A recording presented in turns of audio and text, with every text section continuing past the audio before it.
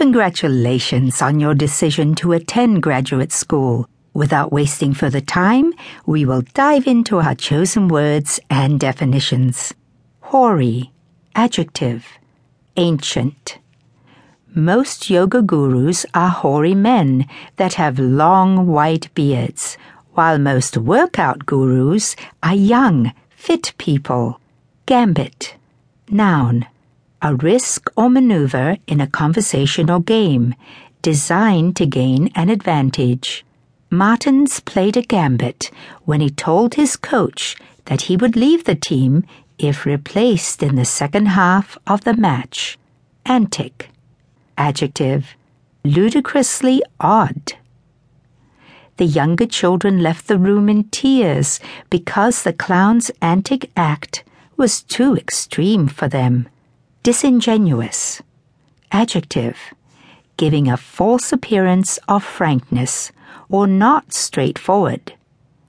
It may surprise you to know that kids are smart and know when people are disingenuous. This is what many adults do not know, and they think they can lie to children all the time. Ethereal, adjective, characterized by lightness and insubstantiality. Ballet critics call her Madame Butterfly because of her ethereal style of dancing.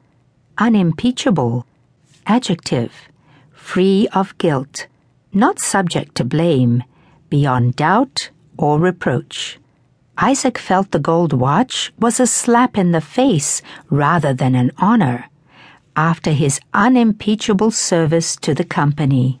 Complacent, adjective, showing a cheerful readiness to do favors for others.